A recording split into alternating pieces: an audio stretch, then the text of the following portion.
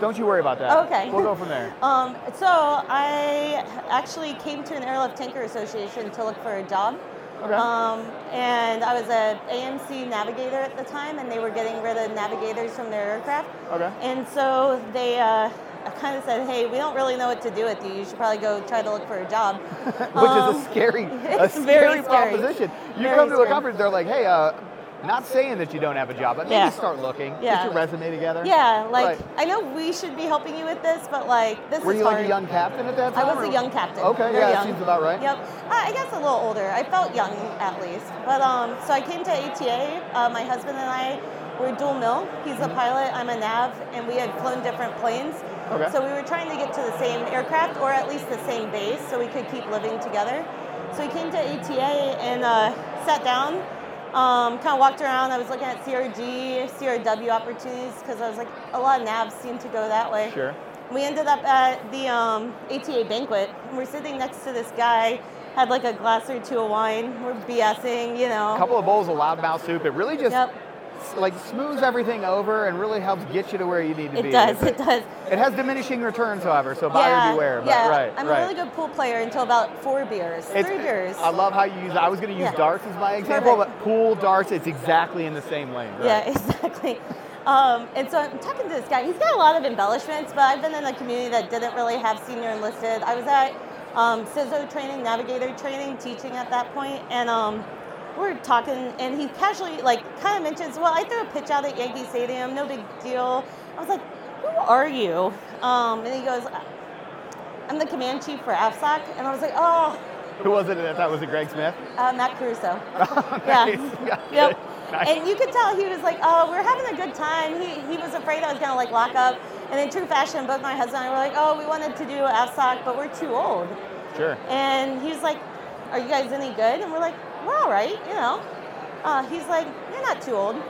And so fast forward, here we are. That was 2015. And so, yeah. And honestly, looked back a couple times. I'm like, if we had not ended up at that table, we wouldn't be here. Right. Yeah. Well, I tell you, ma'am, I'm going to Tarantino it a little bit. Yeah? Because we started in the middle of this one, and I want to take it all the way back to the beginning. Okay. Thanks for everybody for joining us. I'm here with Lieutenant Colonel Megan O'Rourke from AFSOC. She's got a great story, which we heard a part of. We figured out exactly how she got to the seat. Take me all the way back to the beginning. Tell me about what actually got you into the Air Force. When did you decide that you wanted to serve? So if there's one thing I've learned is if you don't grow up with military members, there's got to be a moment where you're introduced to the military, right? So for me, I went to my aunt's 50th birthday party. We were surprising her. And my aunt and uncle worked at the Air Force Academy. And so we went to meet my uncle, so we didn't get to the house and like ruin the surprise.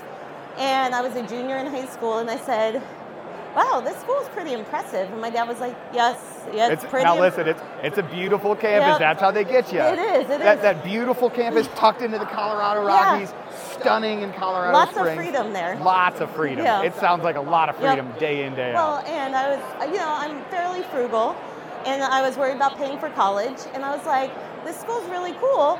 Post 9/11, had a high desire to fight back, and my country had been attacked, and you combine that with free education, and I was in. It also helped. My dad told me, honey, the school's really hard to get into. So I think it was reverse psychology, because he never was one to belittle, or he was always very empowering. So I think he was like, free school, we could get behind this. But it's a real question of what came first, the chicken or the egg, because now we find you in AFSOC, and that is a trait that runs through AFSOC, is that, maybe call it free spirit, maybe independence, but it's just that little bit of FU. Yeah. It's that little bit of you challenge me to do, is it hard to get in? We talk to so many people that respond to, this is tough, it's a challenge, and I want to try to do it. Yeah. So you got into the academy. Yep. You were running across that terrazzo every day, little book bag in your hand. We just went to the academy for a reunion. Oh, so that's it was awesome. Fantastic. So it was good. What year graduate were you? I'm a 2008 grad, which 2008, I officially realized I'm like, man, I'm getting old. You and me both, sister. Yeah. You and me both. We're okay with it. Yeah. So when you got out of the academy, like, what did you track to? Because everybody wants to go to the academy to fly. Yes. To be honest, I didn't. It's not that I ever thought women couldn't fly. It just never occurred to me that was an option. Sure. And so I actually went to pilot training first. And I joke that the first thing I ever did in the Air Force was actually fail.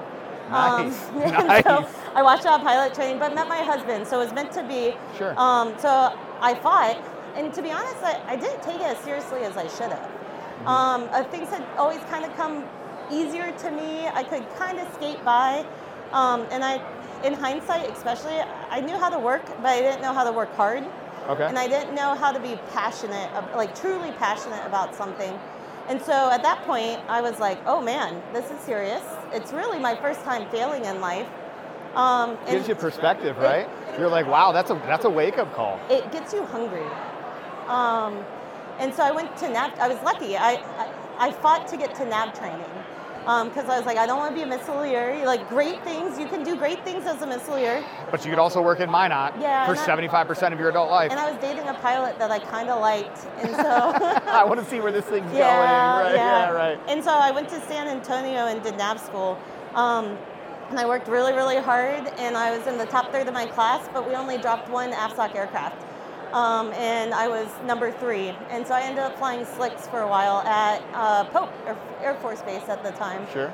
And then because that pilot I told you I thought was pretty cool, I ended up marrying him, but he was flying KC-10s. Okay. And so with AMC bases, C-130 bases and KC-10 bases aren't together. Okay. So unless I was to come fully out of the aircraft, which I didn't want to do, I would have to either cross-train or go do something else. So we were lucky we got stationed at Pensacola to teach combat systems officer training or CISO training. And we did that for 4 years. And we had our first kid there, actually. Oh, gorgeous. Yeah. The beautiful Panhandle. Yep. What other better place on the face of the planet than the free state of Florida? Yeah, the only thing I'll say is July is not my favorite time between Taurus and 90-degree humidity. The rest of the time, it's great. Right, yeah. Right. Like, find me in the winter, because that is the perfect. The winters and the Panhandle are the best. October and November is great. Right, yeah. So all of that journey leads you up. You have the trials and tribulations of failing when we first get into the academy and learning those lessons that we need to learn. Yep. And then we finally get to the watershed moment of you're getting ready to leave Pensacola and you're starting to get ready to do a different thing. And I assume we're going to fast forward a little bit to that 2015 time frame where for the first time you're like, wait a second, things are starting to line up where my husband could be an AFSOC, I could be an AFSOC, we could start doing the right thing. How did that all sort of unfold after that initial conversation? So to give you an idea, when we talk about part of the reason AFSOC's so special is because it is hard. And sometimes it's hard to get into because of that, and it takes perseverance. And so we didn't actually get into Kirtland for training until the fall of 2017. Some of that was timing, some of that we had a kid. And so not wanting to move or start training while pregnant, and that's totally like perfect. But so it took about a year and a half. Our assignments were turned on, turned off, turned back on. I did say, hey, I bring a pilot. And they said, okay, I guess we'll take you. Exactly, right, yeah. Those Kirtland boys in the land of manana and the beautiful Duke City of Albuquerque. Yeah. We're just like, wait, you're bringing a pilot with you? Come on in, we got some green chili for you. Yeah. Come have a drink at Marble Brewing. You won't go airlines, Willie. No, exactly, right, yeah. We like your good deal that you're going to actually keep them inside of there. How'd you like your time in Kirtland? I loved it. We had a house up against the mountains, so we would take our kid in a backpack, East go Mountains, hiking. West Mountains, where at? We were on the West Mountains. Yeah, perfect. The beautiful Sandias. Beautiful Sandias. That means watermelon in Spanish. It does. It does, and if you see them set, it makes sense. It totally makes sense. So I lived there during the pipeline because that's obviously where we trained. That's true. You and I were there. We shared the same base at the same time. I was at the Kirtland Schoolhouse until 2000. You may have jumped out of my plane. I think I probably have jumped out of your plane a couple times. That's the story we're going to tell at least. 100%. Yep.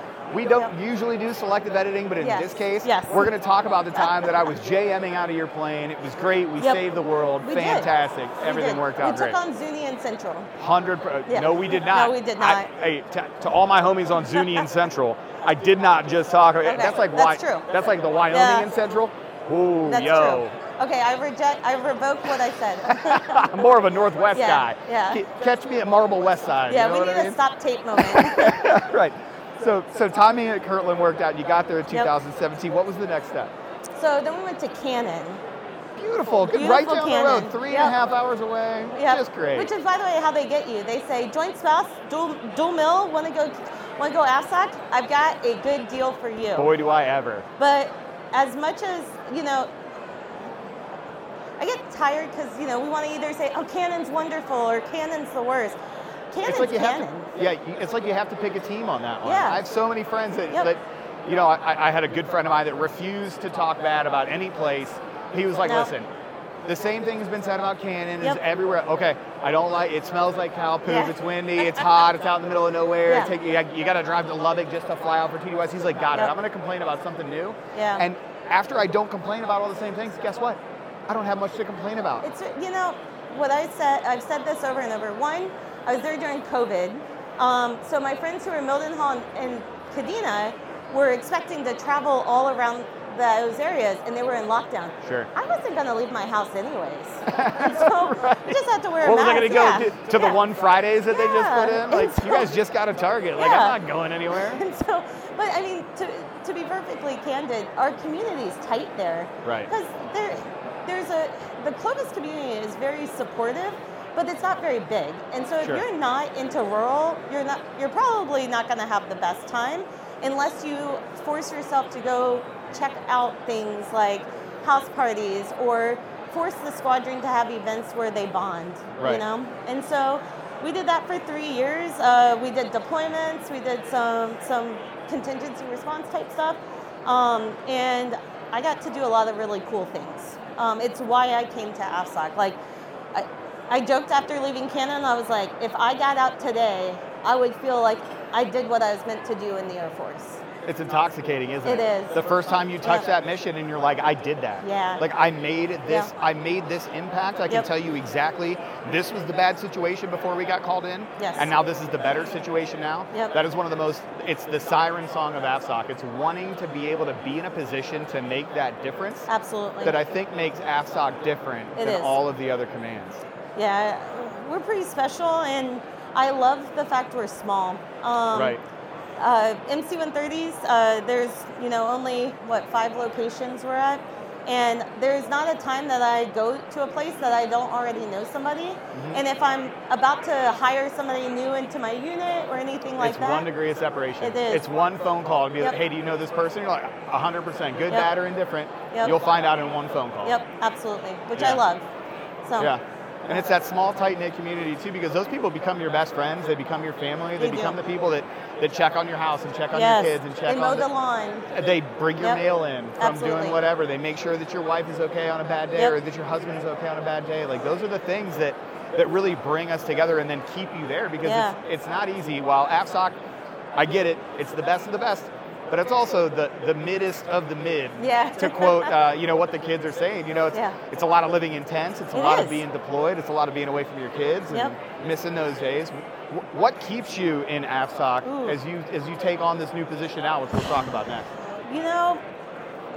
Honestly, couldn't really make me leave at this point, and it's they will someday, I'm sure. I'm an 05, you can't tell me what to do. Just real quick, You know who I work for. He can tell me I can go somewhere, but we'll talk about that in a minute. Sure. No, I just like the people, and I like the mission, and what I do feels important.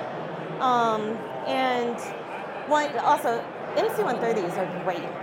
We do everything. Right. I can go to a place totally blacked out and land, take off, and nobody really even knows we were there. I can refuel helicopters. I can do personnel drops at, high altitudes or low altitudes, or any kind of airdrops. It's pretty sweet. So that's part of it. But the people really are pretty awesome, and they're pretty special. They really are. And because people don't it's something that's intuitive that sometimes people overlook, but if something is hard, if something is challenging, not everybody tries out for it. Yep. Because they know that it is a challenging thing to do, and for their own reasons they decide. But what you get, especially when we're talking about, specifically from like being a PJ or being a combat controller, about, being somebody that has volunteered over and over and over again for something that they might fail at. Yeah. You get a better brand of human on the back end of that pipeline. And I think AFSOC you already do. Yes. Yes. And I'm a huge believer in, if you come out of failure as a better person, like that failure opportunity is huge and often has massive, will cause momentum to drive you forward. And you have to take that failure and not allow it to like eat you up, but allow it to change you, and you can debrief yourself and then be better the next day because of it. So. From the very beginning, when you showed up to that Air Force Academy, to that first failure where you didn't exactly get what you wanted out of it, to learning all of those lessons, that all brings us kind of to where we are now, and you've got the opportunity to fail again. I do. So tell us about that. It's a big opportunity. There's always. Yes. People that say that failure isn't an option have never tried anything hard in their life. That's true. I will tell you right away, it's always an option. Failure can result in successes if you take it the right way. So, so a few months ago, our AFSOC commander, Lieutenant General Barnfine, found me and said, Megan, I have an opportunity for you. And first thought Whenever was, your boss says that, you're like, here we go, an opportunity. Oh, opportunity tight. Usually means more work. Guess what? I'm in trouble. Yeah, right. Yeah. It's like the meme. Oh no, I'm in danger. Yeah. Or the one where the dog's in the fire. It's like, it's fine. Oh no, it's fine. Everything's fine. Sure. And I said, okay, sir. He's like, find me Monday. And I was like, okay. And so the whole weekend, I was left thinking, like, what is this? What's this? Oh, like, no, the principal called you down to the office, but it's not for a whole day. That's not good. Yeah, and luckily somebody called me. One of my mentors called and was like, hey, do you know what this is about? I said, no. And he was like, hey, he's going to ask you to stand up a new unit. So we're standing up an outreach unit within AFSOC. And the first question I get is, cool, what is that? So we're charged with going out and inspiring young Americans to join the military, the Air Force, and ultimately come in and be air commandos. We believe that if we can go out and educate people on our cool missions and our even cooler people, and kind of show them our cool gear, that aha moment that I talked about when I showed up to the Air Force Academy, that change in my life. Like, you never know when that's going to occur. And so if we go out and we just talk with people, you never know who's like, you know, I thought about joining, but I was going to go fly fighters, and then you told me about MC-130s. Or I am a maintenance troop, and I didn't even know that was the mission for, like, there's an Air Force Special Operations. I just knew there was the Air Force. So we're charged with that. And General Barnfine's got a lot of energy behind this. He's truly passionate about it, and he sees us as a way to assist the Air Force in its grander efforts. And today, during Chief Bass's speech, she talked about, hey, everyone's an advocate, everyone's a recruiter. Sure. And our whole thing is every air commander has a story to tell. Right. And we're not very good at telling our story. We're quiet professionals. We're pretty humble, unless you get a few beers in us, then, you know, maybe a little less so. But we don't like to tell our own stories. Right. I just did the mission, right?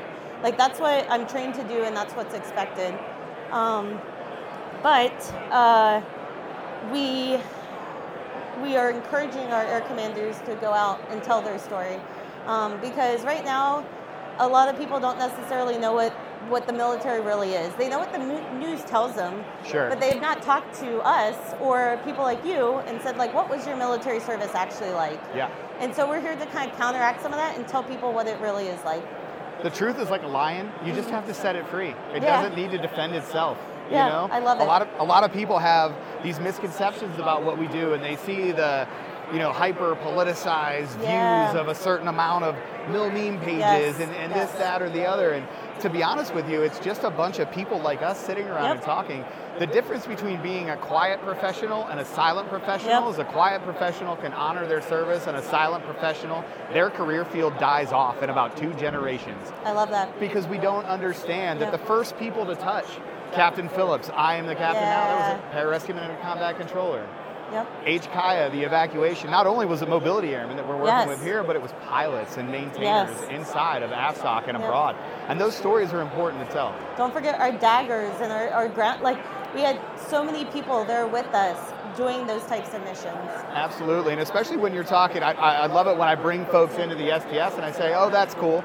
You're a squadron aircrew resource advisor. Oh, that's awesome. You want to learn how to shoot a machine gun and drive a boat and drive a tactical vehicle? They're like, well, for what? You're like, because this is the mission that we need you to do. The breadth and depth of skill set is immense inside of AFSOC. Yep. Colonel, I appreciate you coming on. It's great. Everybody, check this one out on everywhere that we do. Go follow onesready.com. We will make sure to tag all of the stuff that we have. Awesome. Lieutenant Colonel Megan O'Rourke, thanks for coming on. Good luck. We obviously connect with the mission, and we're always here to help, so you let us know anytime you want to come on. Thank you. I appreciate this opportunity. Gotcha. Thank you. Thanks.